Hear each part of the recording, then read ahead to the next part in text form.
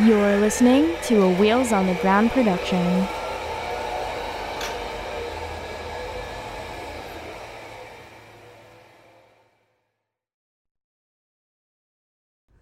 This episode of Disability After Dark has been brought to you by Come As You Are. Come As You Are is Canada's only worker-owned co-op sex shop. Trans-owned and operated, Come As You Are carefully reviews and curates their selection of sex toys, books, and DVDs. Now you can get 15% off your next purchase at comeasyouare.com using coupon code AFTERDARK. Hey there, Disability After Dark listeners, Andrew here. I want to tell you all about a really awesome deal that I got from my friends and new sponsors, Adam and Eve, the #1 adult toy superstore. They reached out to me and they said, Andrew, we love Disability After Dark. We love your show. We love what you're doing. And we were wondering if you wanted to run some ads for us. And I was like, fuck yes, I do. But what are my awesome listeners going to get if I run ads for you? What are they going to get out of this? And they came back with a really fantastic deal that I want to share with you right now. I hope you're getting comfy, cozy, and crippled because this deal is pretty great. If you go to adameve.com, you can pick out almost any item in the store, almost any one item in the store for 50% off. That means you can get one dildo, one lube, and one thing of lingerie if you want for 50% off. And then, once you get that one item for half price, they throw in even more free stuff. Let me tell you all about it.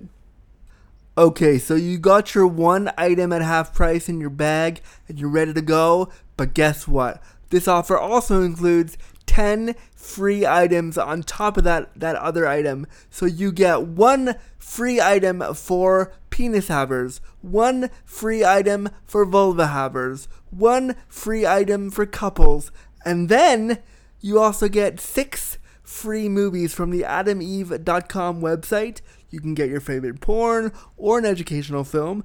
I love free movies. They're so awesome. This is such a great deal. And then, on top of that, you also get free shipping. What could be better? This is such a great offer. So, to redeem this great offer, what you're going to do is you're going to go to adameve.com. You're going to go to checkout and you're going to type in Dark Pod. That's DARKPOD at checkout, and you're going to get one item, almost anything in the store, at 50% off, and then you're going to get those 10 free gifts absolutely free as part of your offer. This is such a great deal, and this is just for you, Disability After Dark listeners, and I hope you run over to adameve.com and take advantage of it right now. Content warning. The language, content, and discussion found within this episode of Disability After Dark will be explicit. Listener discretion advised. You're listening to Disability After Dark, the podcast shining a bright light on disability stories with your host, Disability Awareness Consultant, Drew Gurza. Hello, friends. Welcome to the show, friends. Thank you so much for clicking on this brand new episode of Disability After Dark, the podcast shining a bright light on disability stories. I'm, of course, your deliciously delectable disabled host, Andrew Gurza. Let's get comfy, cozy, and crippled and get this show started, everybody. A weird little side note before we start. Somebody from Teespring, the make-your-own t-shirt company, reached out to me and said, do you want to maybe look at putting together a slogan for your podcast on a t-shirt?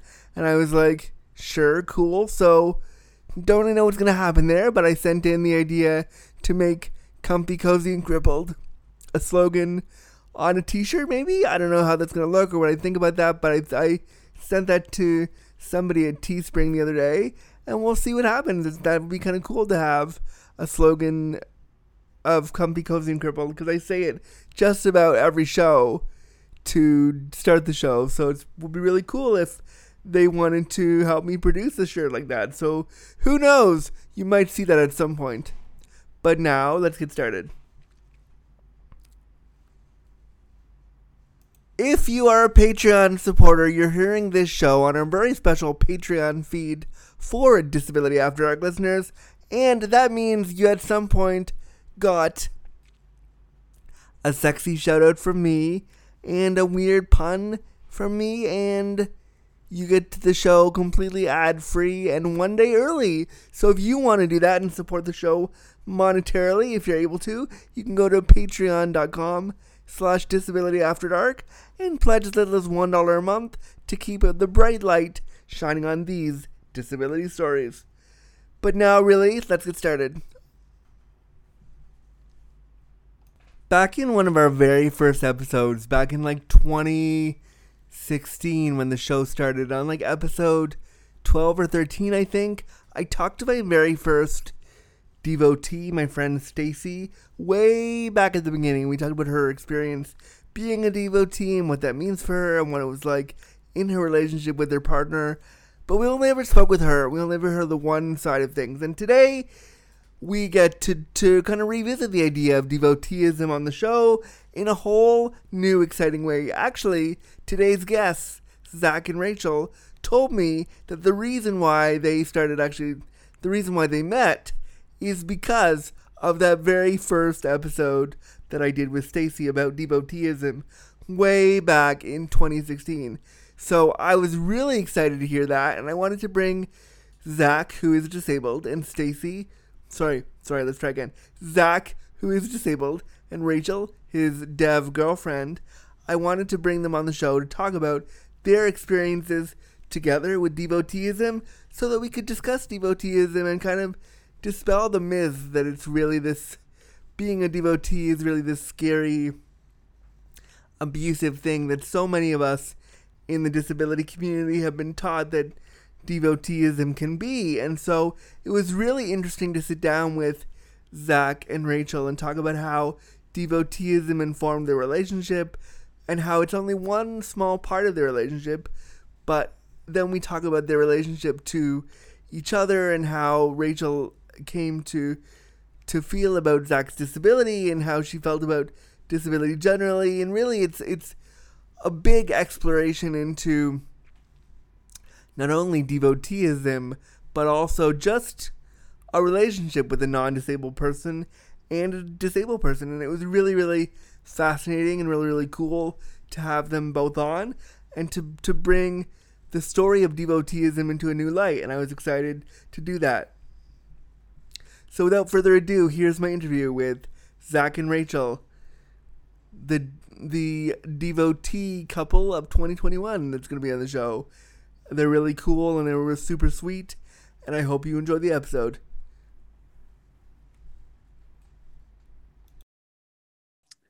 Zach and Rachel, hello. Hello. Hi. Hi, it's such a pleasure to have you both on Disability After Dark today. I am really excited because you are our second devotee couple that's ever been on the show. I spoke with a friend of mine maybe 4 years ago when I first started the show. If you go back and listen to like episode 12 or something, you get to hear me talk to a woman who was a devotee. And I was really excited when Zach brought that up in the questionnaire because we very rarely get to talk to people who identify as devotees. And so I thought it was really interesting and cool, and I was really excited when I saw that on the form. I was like, yep, this is a perfect topic for the show. So can you both introduce yourselves to the audience? Tell us a little bit about who you are and what you do. Okay. I feel weird introducing myself. Zach Sarvelin. What can I say about myself? I guess I consider myself sort of an artist, visual artist, and I went to school for graphic design, although I didn't completely finish, but I do know how to do it. And I don't know, in my free time, I make music and sort of think of myself as a musician. So that's who I would describe myself as. That's a great intro. So. Yeah, it is. Yeah, very complete. And Rachel? I'm Rachel. I am in theater, and You know, I didn't know you were in theater till you told me, but just from looking at you, I knew you were in Can you theater. tell? Yeah. Yeah. Yeah, I have that theater kid look and that theater kid energy. I mean, I want you to bring it into a musical interlude right now. Da-da-da. Yeah, there it is. Welcome to the show. Awesome. Woo! Awesome. Yeah, they can't see my jazz hands, but they'll be continuous throughout. Right. I support this, and I'm 100% okay. That's fantastic. And so you're a theater kid, and you want anything else you want to tell me about you? I'm a dev. We're gonna talk about that. So yeah, cool. We definitely are. So do either of you? We already know the answer to this question, but do either of you experience disability? And if so, how does it impact your day to day? So I guess I'll start. I have a condition called Duchenne muscular dystrophy, which is, I don't know, it's a problem with dystrophin. So it's a genetic thing where I don't produce muscle, really enough muscle to, I don't know, I just don't produce muscle really, and I'm sort of weak as a result. And it's sort of a progressive disease, so it means that over time, like, all the muscles in my body are affected, which the part that doctors are most worried about is lung function and heart function, because they're all muscles. Thanks for that. I wasn't aware that the lungs or the heart were a muscle. Thanks, I didn't know. You're welcome. Yeah, it's good to teach new lessons. Teach anatomy. Anatomy. But yeah, so that's meant that I use a wheelchair, an electric wheelchair, all the time, and I have a lot of, I have issues with fatigue and pain as a result. But on the bright side, as weird as it is, I've kind of enjoyed COVID, because it means I don't have to go anywhere and I can be as lazy as I want. I mean, it's kind of awesome for like those of us that were already introverted and already kind of inside. Yeah, it definitely has been it's been a nice reprieve. I mean, it's a year on, so I'm a little bit tired of it now, but initially I was like, oh, cool, we can just stop everything because the world has stopped. Yeah. You can, if you're tired, you can just take a nap, tilt your chair and take a nap. It's good. So you're a power chair user. And I'm just asking this question because I'm wearing a shirt that says power chair top today, in case you can see. I'm wearing a shirt that says power chair top today. So I feel the need to ask you, what do you like about being a power chair user? Well, one thing, recently I got a new wheelchair, and we got the function that lets you like go up in space. So like if I wanted to sit at a bar, I could raise my chair so that I was at the same height. Oh, nice. So that means I get to give my girlfriend a hug at the same height. Oh, that's the cutest, cheesiest thing I've ever heard in my whole life, but I'm here for it. Yeah. We make good use of it. It's one of my favorite things about this chair. Oh, I like that. Otherwise, I don't know. I like that I can tilt back, like that there are options in the chair. That there are nap time. I like, because I have a tilt chair too, and I like that I can, if when I'm done my day or I'm tired, I can just stop entirely what I'm doing and just take a nap.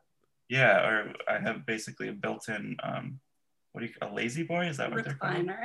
Barcalounger? Yeah. Yeah. Yeah, all of those things. So that I can just watch TV and lounge in luxury. Awesome. Tell me a little, and one of the things you mentioned on your farm that you like wanted to get into right away was, tell me a little bit about your dating experiences as somebody with Duchenne's muscular dystrophy. Oh, yeah. It's been an interesting one. Not very successful until recently, but yeah, for the longest time, I thought that dating wasn't a thing for me. I don't know. not to be a Debbie Downer, but Womp womp. when I was like, I don't know, a senior in high school, I was convinced I'd be alone. Aw, me And too. then, yeah. The teenage angst.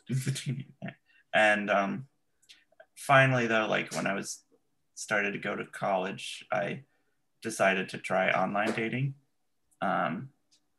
and tried a couple different sites before landing on OkCupid, which seemed like the best one for people my age, but wasn't very successful there. I mean, I made a friend through the site, which was nice.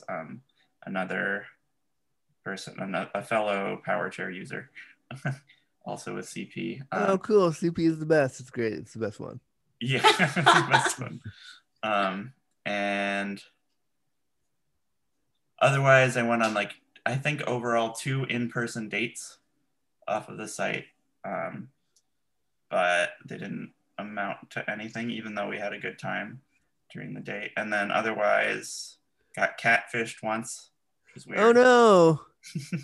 You didn't send this person, like, I've been watching Catfish a little bit recently because I've been bored in quarantine. So you didn't send them copious amounts of money because you fell for them, did you? No. Okay, good.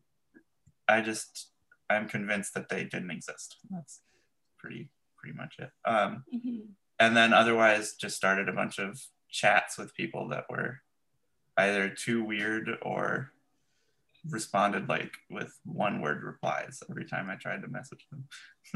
What was the like disclosure on the internet and online dating is such a thing for every disabled person, and it's so different how we talk about it. For you, like disclosing the fact that you have a disability, what's that been like for you? Like for me, I use humor. I wear shirts that say power chair top. I like talk about my huge joystick. I joke about it. Like, but is that kind of the way you approach it, or how would you say you approach that? I mean, I don't know. I mostly mentioned it in passing. Like I tried to show pictures that had me in the chair prominently, so that people, if they were smart, could actually figure out that I use a wheelchair, which I think a lot of them didn't seem to notice, which is, I don't get how that happened. I mean, just from the way that I can see you now, I can see your chair and I can tell like you have your head is resting on a headrest, which is very obviously a wheelchair headrest. Yeah, I'm not sure that like an able-bodied person always recognizes the wheelchair headrest though. It's weird. It's so like it's such a, maybe it's because I'm also disabled. Like it's such a prominent disability. Like, yep, you're a wheelchair user, and here's how I know. Yep, there's the headrest. But let's see, where was I? So putting up pictures where you were prominently. And I did in like the profile bio, I wrote like I'm a wheelchair user. I have DMD, so that people could look it up right away, I guess. And then like, I don't know, there was one other question where it was like, what's the most private thing you're willing to admit? And I said in it like, I am disabled and use a wheelchair, but that will be pretty obvious when we meet.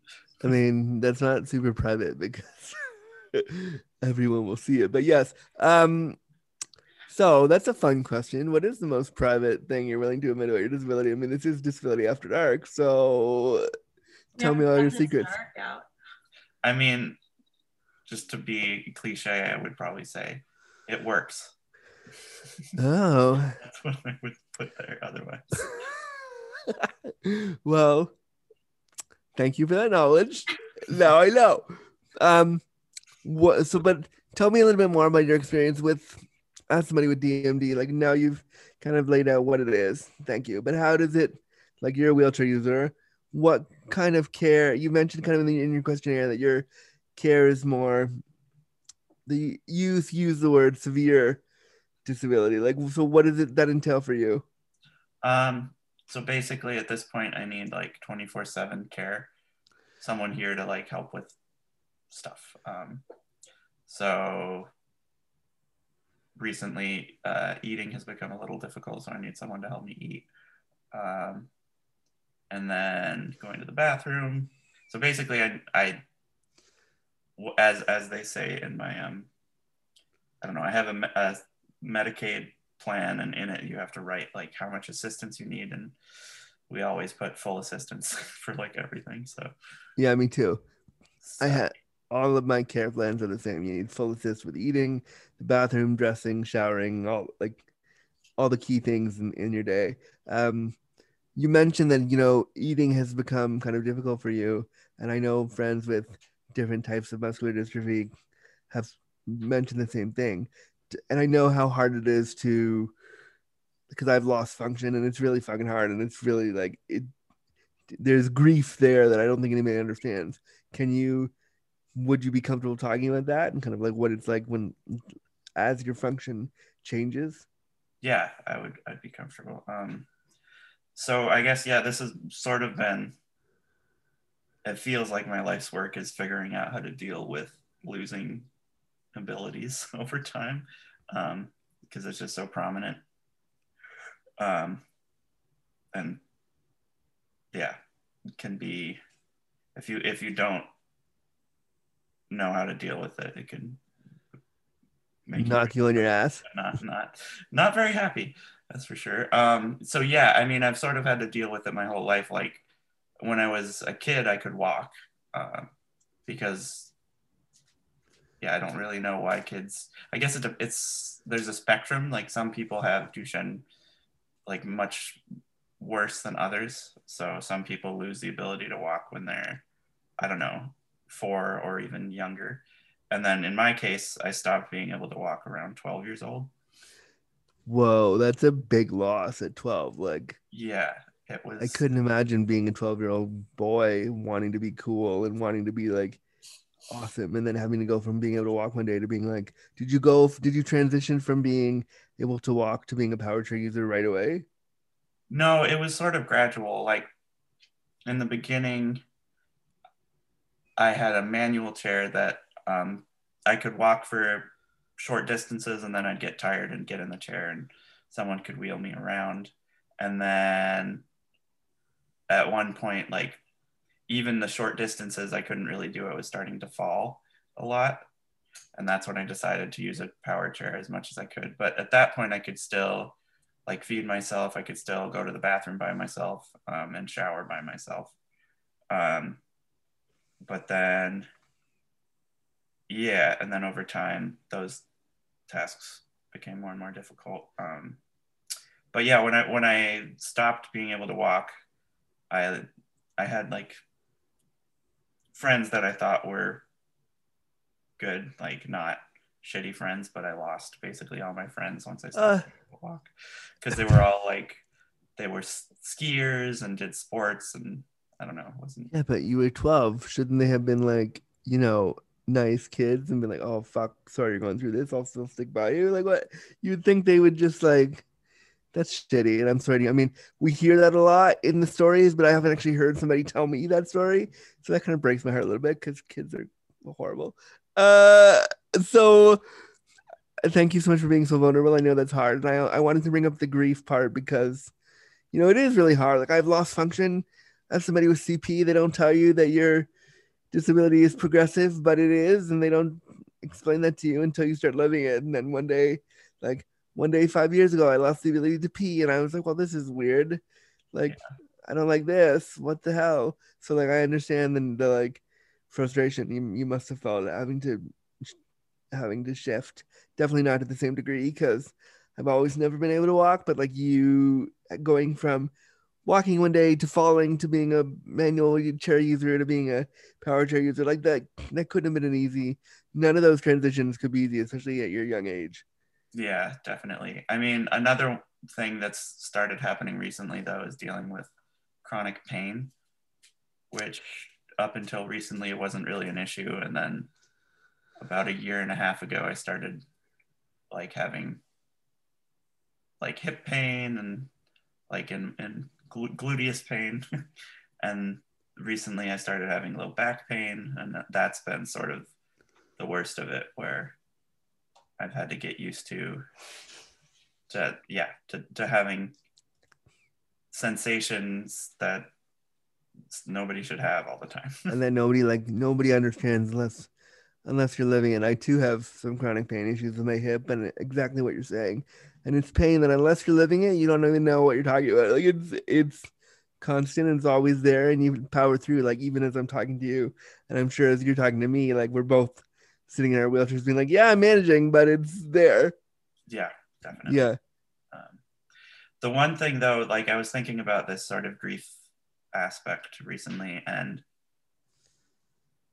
I feel like it would have been, I don't know if you had this experience, but at least for me, I wish that my doctors had given me more resources, or my family more resources. Like here's, I don't know, like other people with Duchenne that you can talk to, or like a support group or something like that. I mean, I think unfortunately the doctors don't know what those resources are. Like they don't know, so they have nothing to give you because there's not a pamphlet that's like, are you going through disability grief? I mean, there should be a fucking pamphlet that says that, because I'd love to read it, but there isn't one, I don't think. So like you're right, they should, and I'm assuming they weren't super like, not that they weren't friendly, but being doctors, they weren't probably like, let's sit down and talk about your feelings. They were like, here's what you have, deal with it, best luck, bye.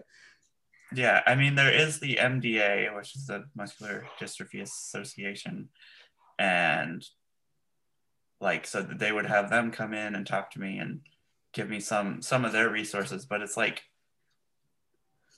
I don't know if it's because of, I don't know if you're familiar with the telethon, the Jerry Lewis telethon. Yeah, the trash fire of a telethon that he used to do. Yeah.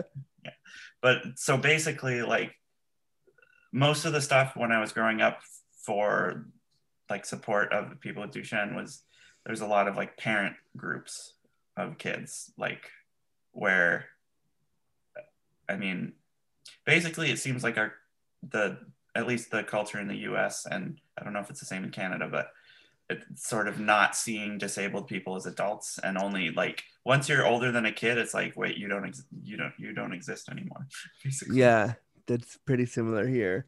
And I know the feeling of infantilization is really, really rampant in disability communities, but especially with telethons like that. Like, you're not supporting the person, you're supporting the poor grieving mother or the father or the parents, which is fine, and they're allowed to have their grief too over their child being disabled. That's totally valid. But I think what happens is they get overshadowed by, the disabled kid is overshadowed by them, and so like, where's the disabled person's experience and what's happening? And I feel like if we're gonna do a telethon, let's gear it toward the disabled person and the disabled adult that wants to go have sex and go have a partner and go do all these things, and like, not a sex telethon, but like, a telethon that's like inclusive of the fact that you're an adult and here's the things you want to do, and let's raise money so that Zach can go on a dream vacation, as opposed to like, let's give Zach's family all the money so that they can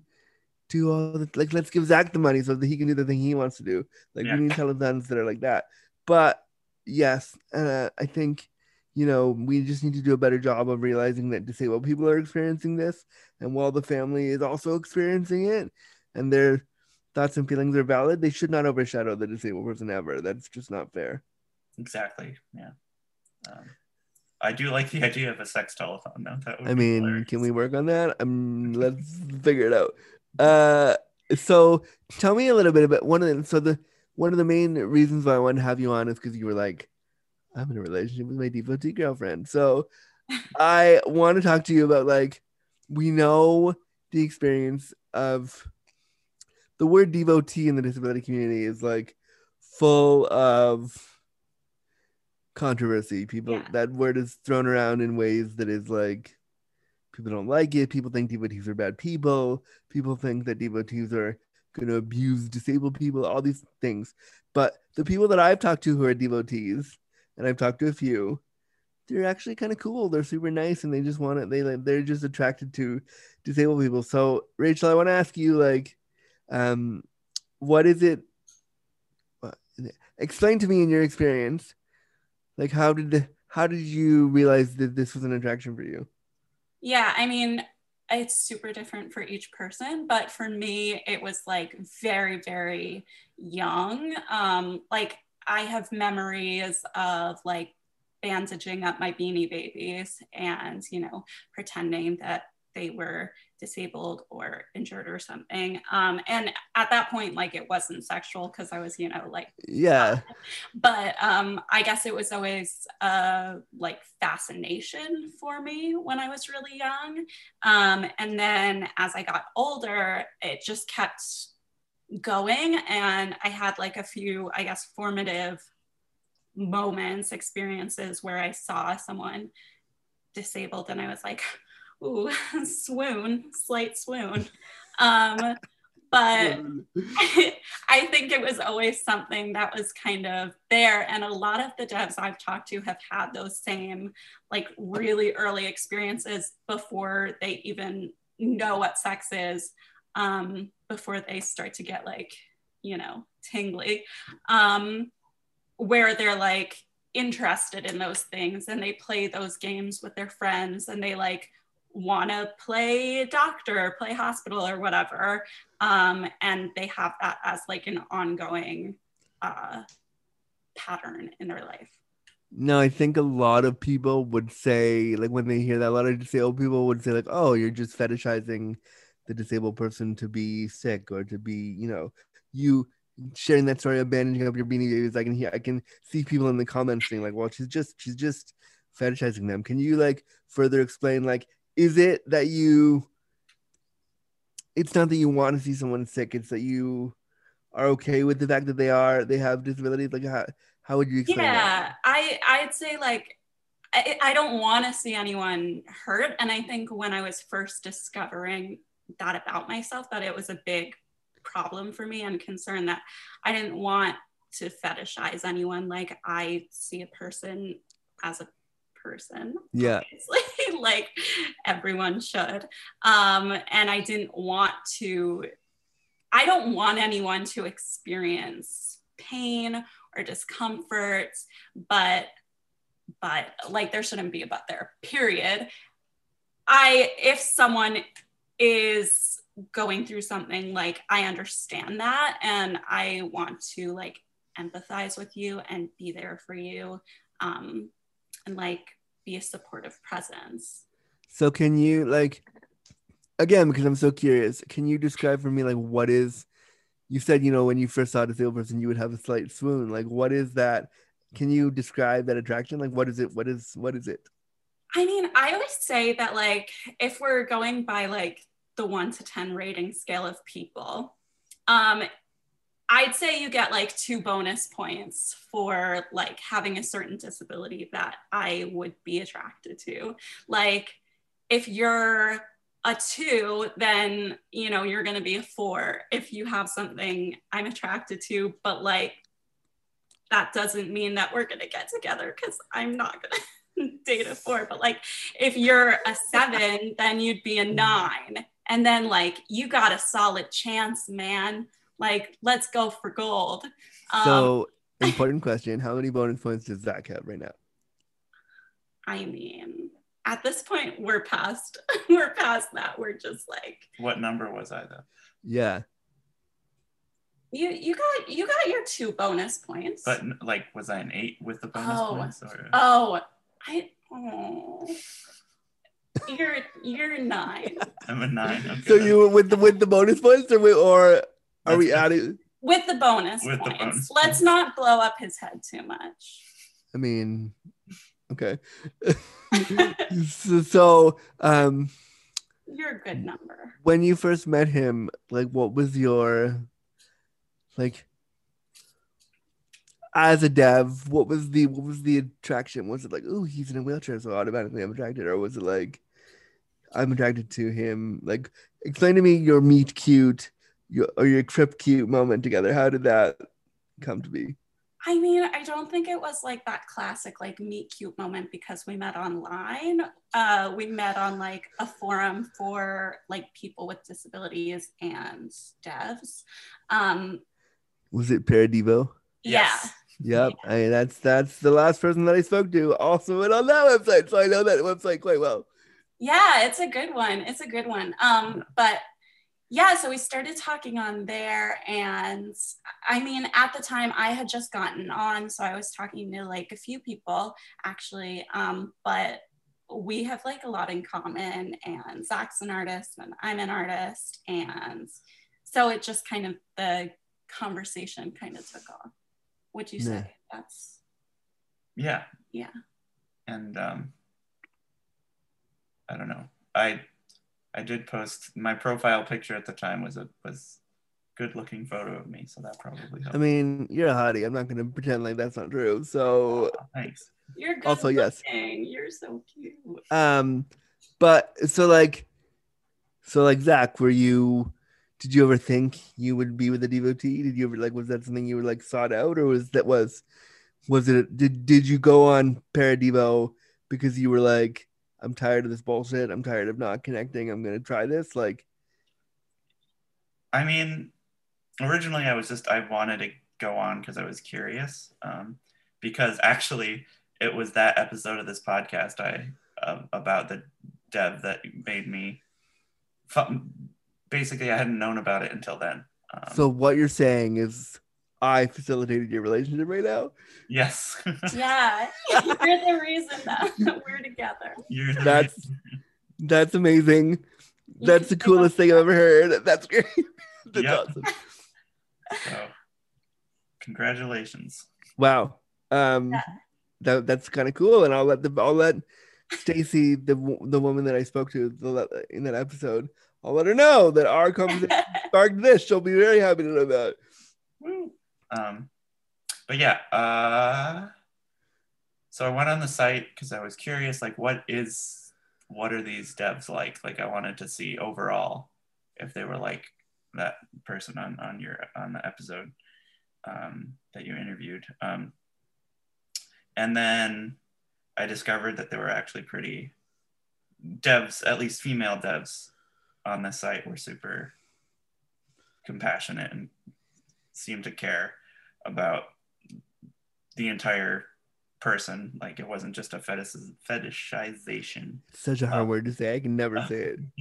Of their of disability, because like even if it was, say, the attraction aspect was because someone as a dev was into someone who was disabled because they were disabled and they are attracted to disability, like that's just the starting point. Like usually the people on that site would see the entire person after that, like if depending on your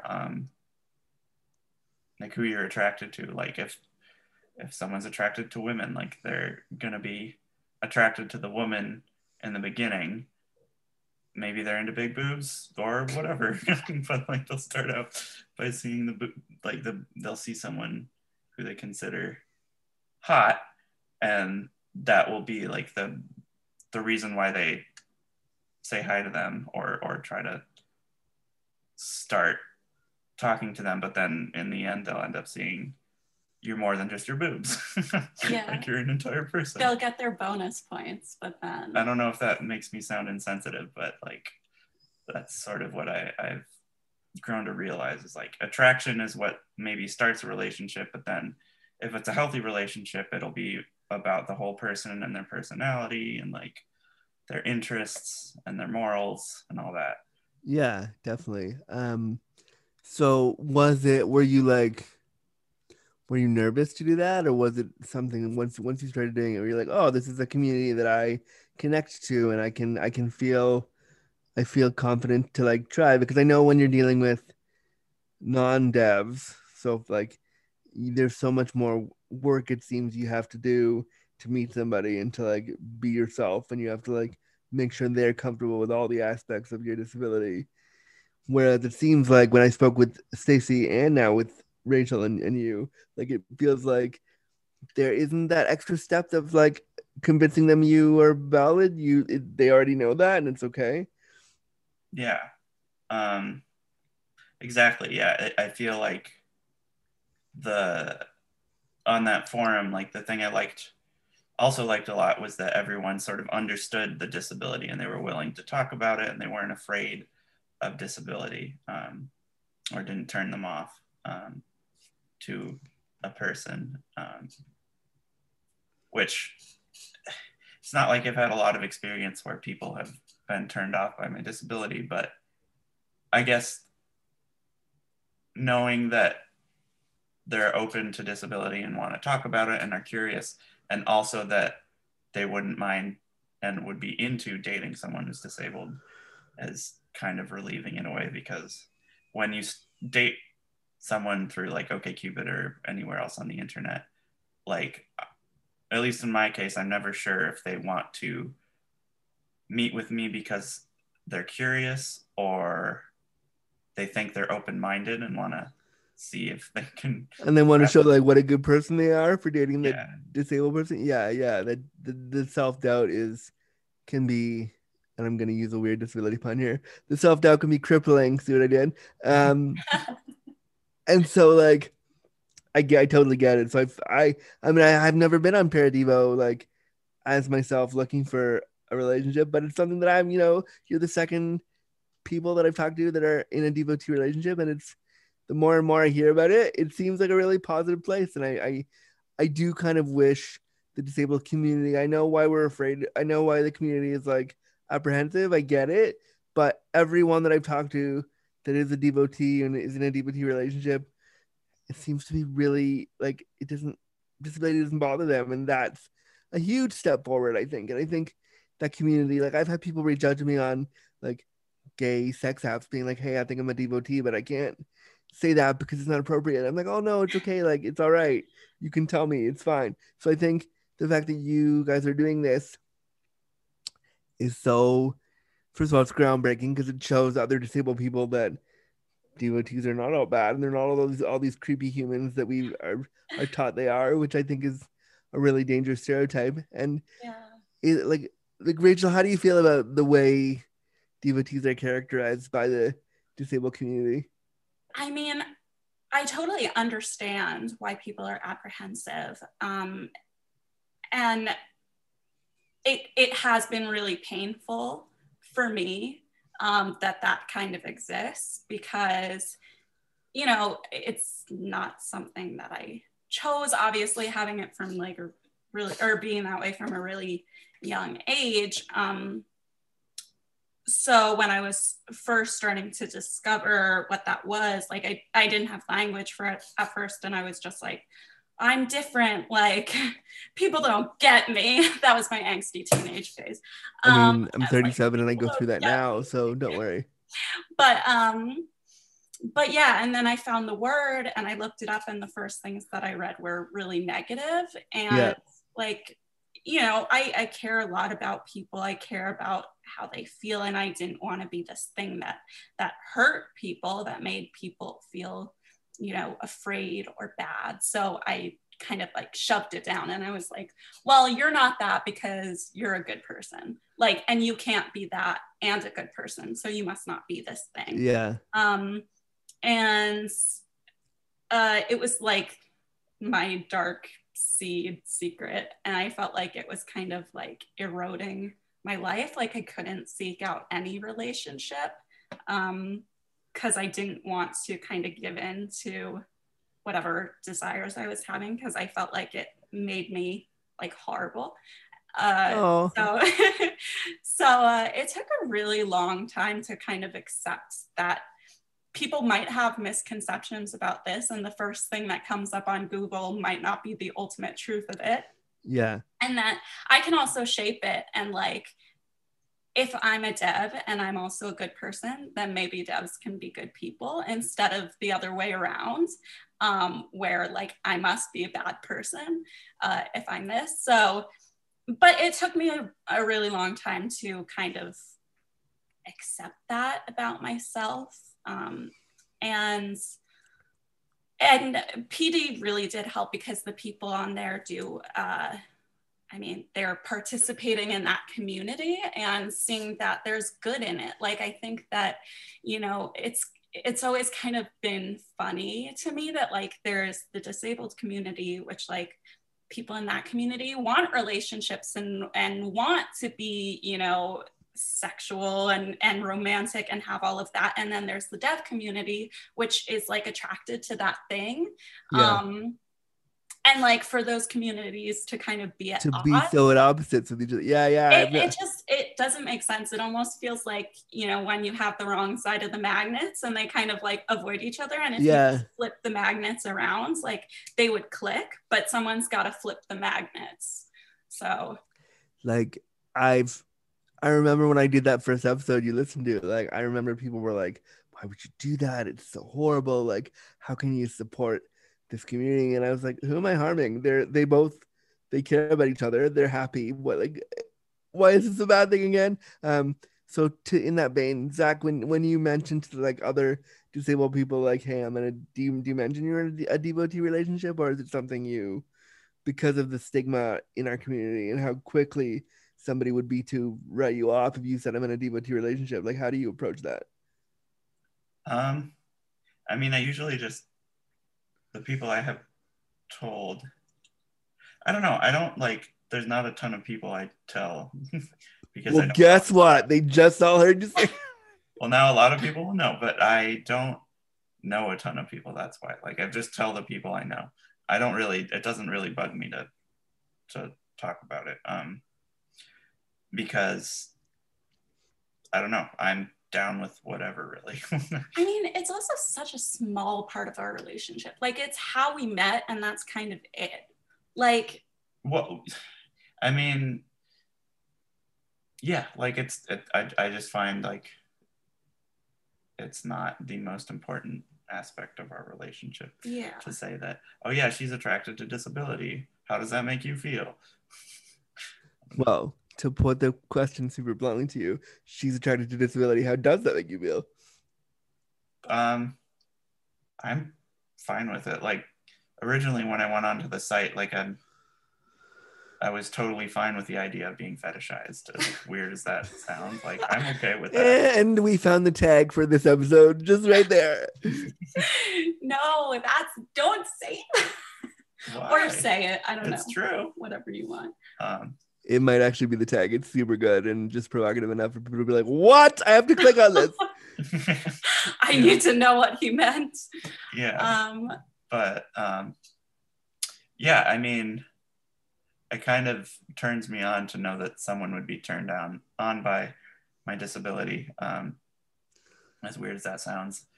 It doesn't sound weird, not in the least. Like, it's actually really, it's something that I too have felt, and like I would love somebody to be like, yeah, you're like, when I'm with a dude in bed, I want them to call me a dirty cripple, because, and I make them do it, because that way I know, and if they do it and we like play around and we joke around about it, I know that they understand that disability is a part of my experience, and it is really hot, and it, like, that's what part of why I'm wearing a shirt that says power chair top today, because I'm like, why can't we joke about this? Why can't it be fun? Why shouldn't your disability be something someone's attracted to? And I think what I love about talking with you and the other devotees that I've spoken to is that it shows you that there's such a community there that would be willing, like we always say in the disability community all the time, oh, I wish somebody would just see me for who I am. Well, guess what, folks?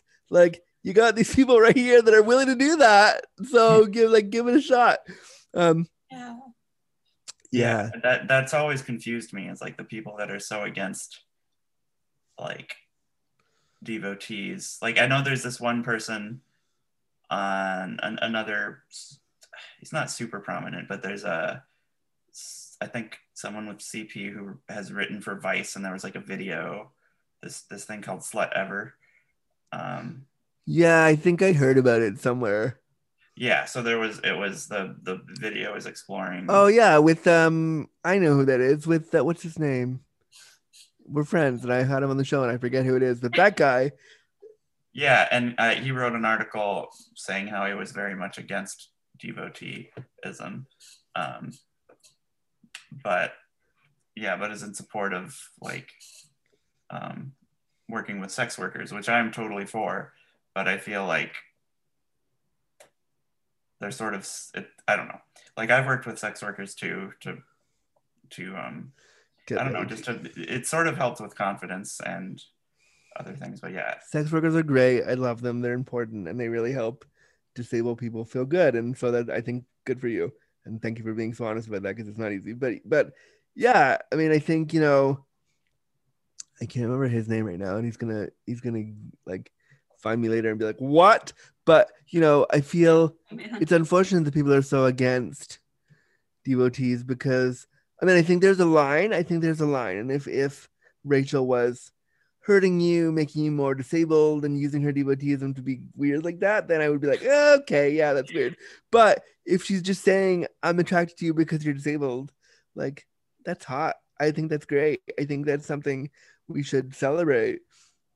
I'm also not attracted to you because you're disabled exclusively. Like, I think that's a really important thing. Like, initially, I was on a site and I'm attracted to you because you're cute, because you're an artist, because you're funny. Because like, disabled people are hot. You could say it, it's all right. People can be hot and you are hot. And like, so yeah, I think it's important that like I'm attracted to you and like I don't know, that's made up of a bunch of things. Yeah, completely. I want to move to the care aspect a little bit because I think care and dating and disability is something we don't talk about enough. So Zach, what was it like for you bringing Rachel into the fact that you need all these things? And one of the things you mentioned in your questionnaire was trying to date and trying to have a relationship when you need 24/7 round the clock care. So what's that been like for you? I mean, the first time Rachel visited, I was kind of nervous about it, and like I wanted to be like, because we'd only FaceTimed or talked on the phone up until what was it, August of last year, and yeah, like I had never had someone that I cared about, well, that I wanted to date, like come back to my house and see like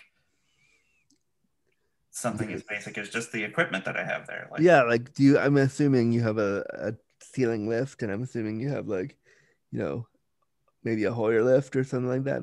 Yeah, I have a Hoyer lift, and then there's what else is there that people would see? I mean, just how, yeah, there's other things in my house, like I have a breathing machine at night that they might see, but yeah, I guess I felt weird with bringing someone back to my house when someone else would be there to giving me care, because that just felt like it might get in the way. So when Rachel came to visit the first time, there were people here in and out helping me, but I didn't know how she would react. And how did they react? Like how were your caregivers when you were like, hey, I'm bringing a girl that I really like to my place for the weekend, and we're gonna like, what was that like? Because I know they were super into it. Like into it in a cool way, or into it in that embarrassing, like, ooh, you have a girl coming over. That like, no, they were like super excited for me. I mean, all of your carers are also like awesome. I think that kind of is context that you need. Like, yeah. Are you on the kind of system where you can hire your own care workers? Yeah. Yes. Nice, good. But so that part wasn't too hard. It was just my feelings about it. Like, I didn't think Rachel and I could be like intimate or like show closeness in front of them. And lo and behold, Rachel feels a little weird about PDAs. Really? Because I'm watching it happen right now. Yeah, you've gotten better about it. I've gotten used to it, man. There are always people here, so I had to get used to it. But also, like, the first time we talked and we were talking about like what you'd want in a relationship, you were like, I just want someone who will like come over every once in a while and like we could live separately. Yeah. It's like, I don't know, man. I think you could do better than that. So anyway, after the first visit, like of course, the first time you meet someone, you're going to be very nervous. So we were just nervous the first couple of days, but then I don't know, Rachel was very willing to sort of I don't know, just like she helped me in the Hoyer lift one of the third day or second day she was here, the first visit, which I did not think would ever happen. And like, A really quick study. what was that experience like for both of you? So Zach didn't think it would happen and was freaking out, and like I would freak out too. Like I remember the first time I had my current sex worker like do it, I was so scared that something would happen, that they would freak out in the middle, that the lift would break, that they would like run away, that they would realize, like, because when you're in the Hoyer lift and you're in the sling and you're up there and you can't move, that's when somebody might realize how disabled you are and be like, oh, I can't Yeah, manage I this. think my biggest worry was that it would turn her off to the whole relationship, and she'd be like, "Oh, this is too much. I can't deal with this," and then that would be it.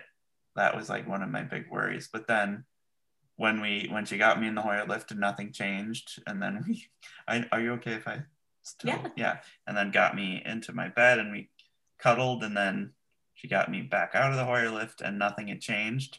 That sort of blew Did you my do mind. that thing that I do all the time when I'm with somebody, where like after it's done, I'll spend like an inordinate amount of time texting me like, so was that all right? Was it okay? Was there any weirdness? Can we like, because I do that way too much. No, I don't know. I mean, because she was here for an extended visit because she lives in Long Island. I live kind of far away, yeah. Yeah, so we had time to sort of debrief and talk about it afterwards. But yeah, it really changed my idea of I don't know. It changed how I saw myself, I guess, as I'm not. I don't feel as much. What am I trying to say? Let me gather my thoughts for a second. And while you do that, I will move you. I'll move over. Do you want to gather? And I can go to Rachel and ask the same question while you gather. No, I think I got shit. Where was I? I don't know. Feeling you feel more comfortable or something. Oh yeah. So after having someone see how vulnerable I needed to be and like the amount of care I would need separate from like outside of intimacy, and seeing someone that saw that and then was like, oh, it's fine, we can keep going, completely changed my view of my disability and I guess made it, I felt like, I don't know, I was hotter than I'd ever thought of myself. Oh, that like my heart just swelled in a million pieces, because it's just that, I mean, it's very rare that we hear that, and I know those moments when somebody accepts your disability, it's hard to put that into words because you don't want to overthink it. You're like, a part of you is like, oh, this is cool, this is happening, I'm gonna just go with it. But the other part of you is like, what the fuck is just happening? Somebody's accepting this, and I don't have to like excuse myself for being disabled, because when you're with somebody that you like, and if they don't get it, you have to spend the whole time like apologizing for your disability and saying, oh, sorry that I need this, blah. So yeah, and it definitely, I think, broke down some walls in our relationship where like I was nervous and wasn't sure she would like every part of me, and then she did, and then I was like, oh well, maybe we can do so many more things than I thought we could do. That's awesome. But there's still certain things like that she's not comfortable with that would be too much of a turn off. Is it cool if we explore some of those? Yeah. Okay. Yeah. If are you comfortable with that? That's fine. So just poop stuff. I don't blame you. Poop stuff is, I don't even think that's a disability thing, but the good thing about her being a dev is that if you really needed it, yeah. I'm sure. It's also like we're in a relationship, like you're, my boyfriend, but also like my best friend, and I would do anything for my friends. But I do joke to Rachel, there's this, I don't know if you're familiar with Squirmy and Grubs. Yes. So there's a book that Shane wrote, one of the, It's What like is it? the intro? the That- dedication. The dedication that says something like, once she wiped my butt and then cuddled with me, I knew it was true love. And that's what I'm looking for. Someone who will wipe my butt and then cuddle with me. I mean, that's basically the disabled dream right there. Like 100%. So, Rachel, on the flip side of that, what was it like for you putting him in the Hoyer lift for the first time and doing all that stuff? I mean, like I said, like I'll do anything for my friends. And at that point, we knew we were heading toward like being in a relationship, but we were calling it a friendship because we were like all like covert and like, you know. Yeah, trying to be cool about it and not be like, we're in a relationship, we're just gonna say friends because we're not sure yet. Yeah, I get it. Yeah. It was like the first meeting. So we were like, yeah, we're just really close friends. But I will do anything for my friends, and like that's something he needed. And so like, yeah, I will do it. And yeah, it felt natural to like be helpful and do that. And like I was the one who was there. So yeah, it felt really normal, and it wasn't anything weird for me. I mean, you were a little nervous about me doing it, just like technically, like you didn't want me to drop you, but I'll never drop you, babe. I got you. So yeah, I don't know. It felt very, very normal to you know, have someone who I loved need something and to do that. And so, how do you feel? Because we talked a little bit earlier about how Zach's disability is progressive and things are going to change as he needs more care. How do you feel about that? It's like obviously he has caregivers and they're gonna provide most of that stuff, but like in the event that his care needs change and you have to do more, how do you feel about that? I mean, I'd be fine with it. I just think whatever you need, I'm ready to like do. I think it sucks that your condition is progressive. I think that sucks. And I think it should change. That's my hot take of the day. No more progressive conditions. I support this. But yeah, like whatever you need, I'll be there to provide. Because one of the things one of the things is that Zach said in the questionnaire was that you're in an interable relationship, and we hear this term a lot from people like Shane Burka and people who have kind of made it a part of the conversation. How do you feel about that term, and what does that mean for you? I mean, I haven't really thought about it, I guess. It hasn't bugged me. But I don't know. It's fine with me. As long as it's like, I don't know. I guess if I were to share my hot takes, I think that I don't really like a lot of the terms that people, other than disabled, I like disabled is the one term I'm okay with, but not like differently abled or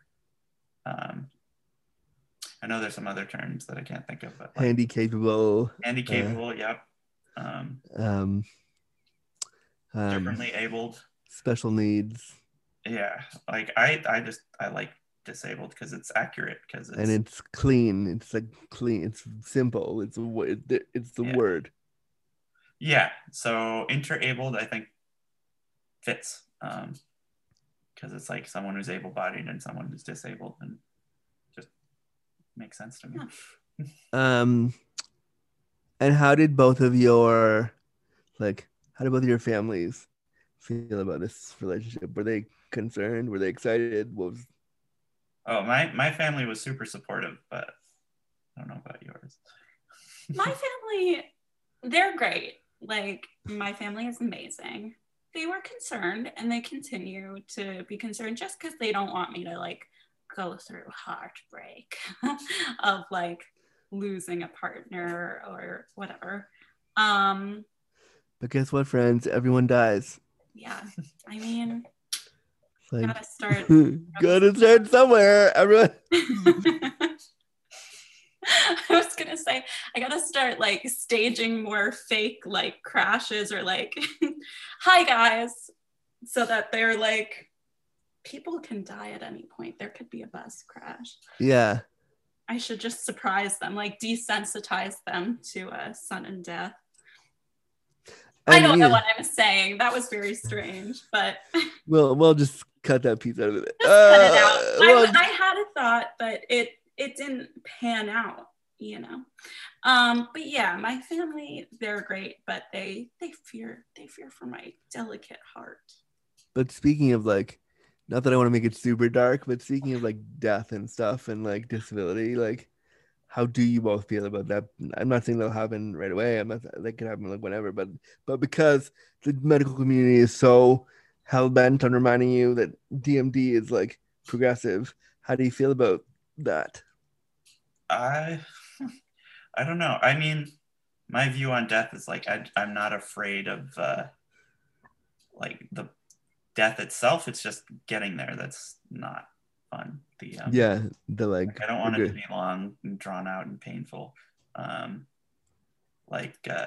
is it? Woody Allen says, "Not afraid of death. I just don't want to be there when it happens."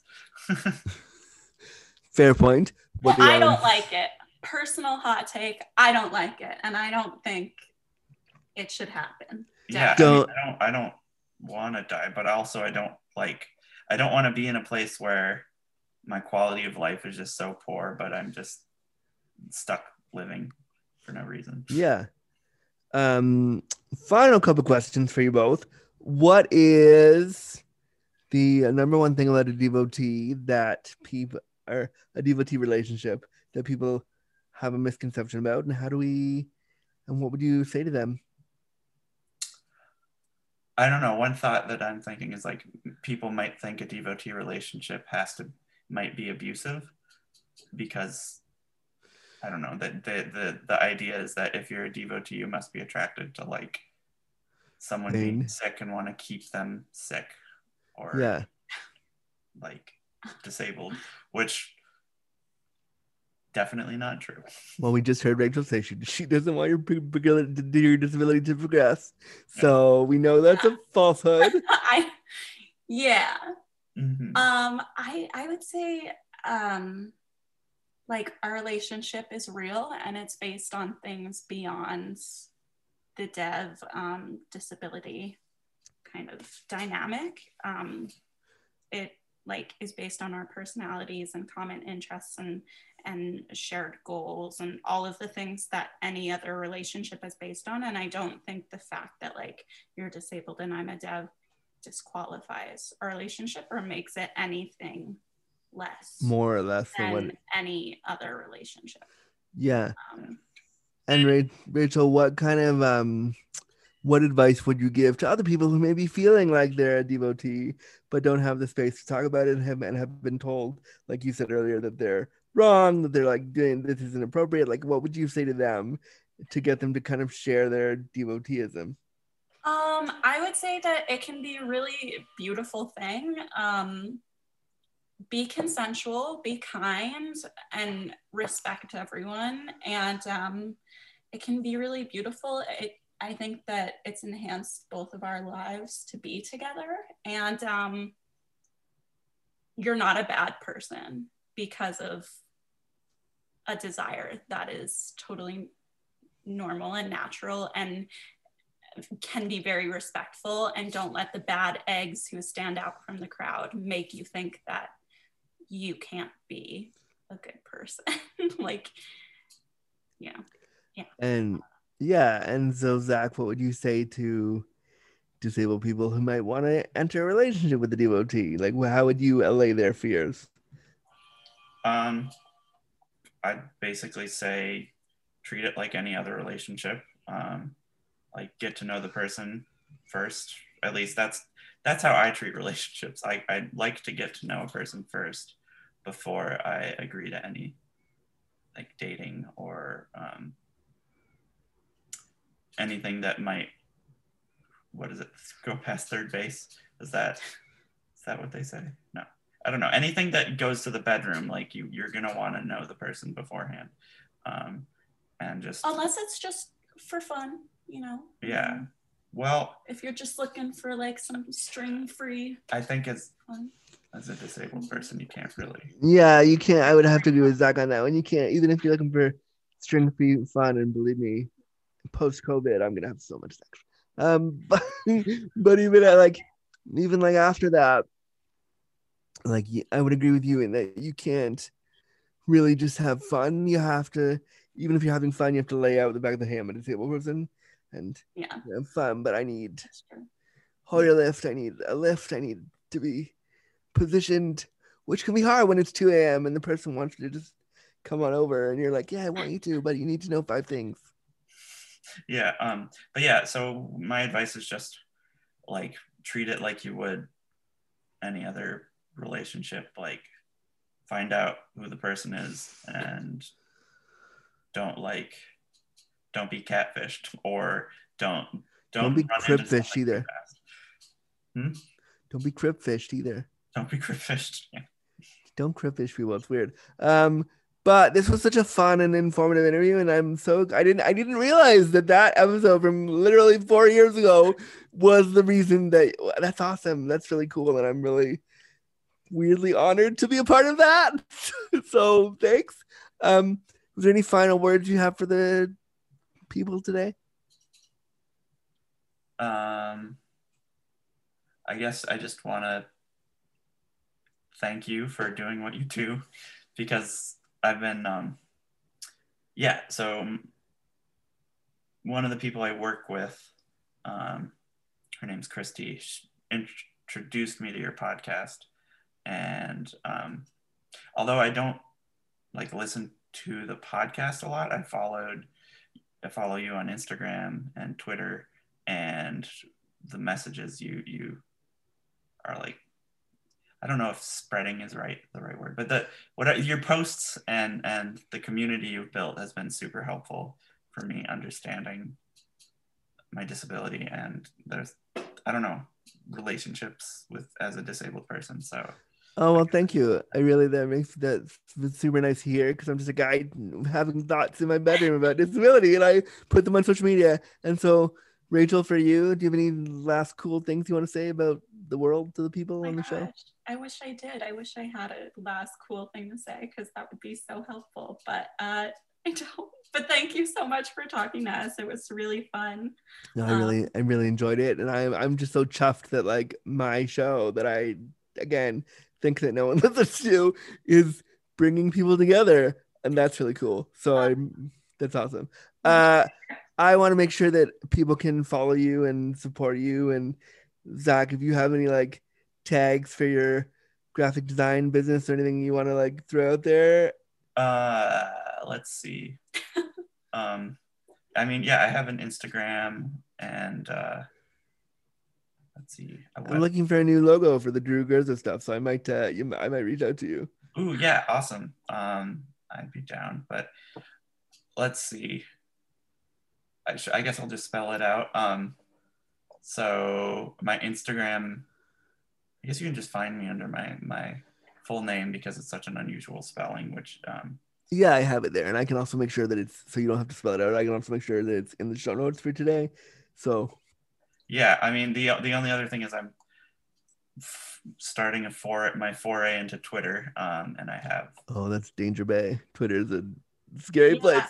I think I tried to warn him, but let me just make sure I remember. Can you go to Twitter for me real quick? Mm-hmm. And let's see, what is my username? I don't know. Oh yeah. It's also Zachary Sherlin, but I have to make it less confusing. It's Zach Marie _C. But yeah, because you added me the other day, and I was like, I think this is Zach, but I was like, I don't know, so I'm gonna just add them anyway and hope that it is. Yeah, it is. That was me. Awesome, good. This was super fun and super great, and I will make sure that this goes out to everyone, because I think this is such an important conversation. I really enjoyed doing it. And thank you both so much for being so vulnerable and honest about your experience in an interable and devotee relationship, because I hope that it opens the eyes to the disabled people that do have concerns. And I hope that it shows people that are attracted to disabled people that it's okay to be. And you're chartering new ground here that I think a lot of people are afraid of. And I have to say, I'm really proud of both of you for doing that. So thank you. You're welcome. Yay. Yay. Okay, I'm going to press off now, but thank you for being here, and we'll talk soon. All right. Bye. Thank you. Bye. It was really great to have Rachel and Zach on the show, and I was really happy to sit down with them. And I'd love to invite you to come on the show and do a show with me and talk about your disability story. And if you want to do that, you can, of course, email me at disabilityafterdark@gmail.com. Or if you have any ideas for the show, email me there too. Or other show ideas that are not about sex and disability. We do so many different kind of series on the show, like what would happen if you became disabled. We do things like, I want to do shows about disability and anxiety called Crippling Anxiety, which I want to start. I want to do more movie review shows around disability. If you want to join me in one of those, that could be super fun. So reach out to me and I'd love to have you. And thank you again for listening to this one. I also want to get couples on the show. So if you are both disabled and you have a story to share, you've heard me do it with Terry and John back in episode 202, where my guests, I want to have more disabled couples on the show, or intraable couples, really. So if you know anybody or you are an intraable couple, I'd love to have you too. Be in touch. But I hope you enjoyed this episode, and now here's the outro. Thanks for listening. Bye, friends.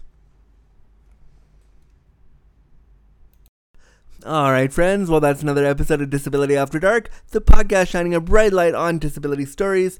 I am, of course, your host, Daddy Andrew Gurza. Hello.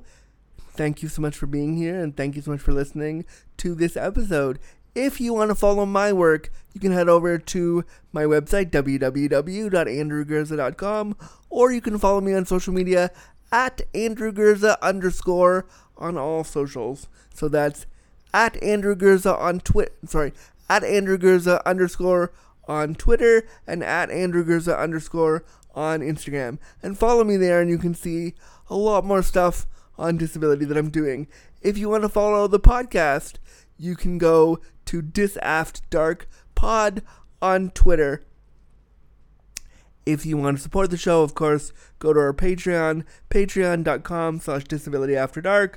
And, of course, leave a review on iTunes or wherever you get your podcasts so more people can hear about it. If you want to be a part of the show, you can email us at disabilityafterdark@gmail.com. We would love to have you. Thanks for listening. We'll be back soon. This has been a production of the Wheels on the Ground Network. Bye!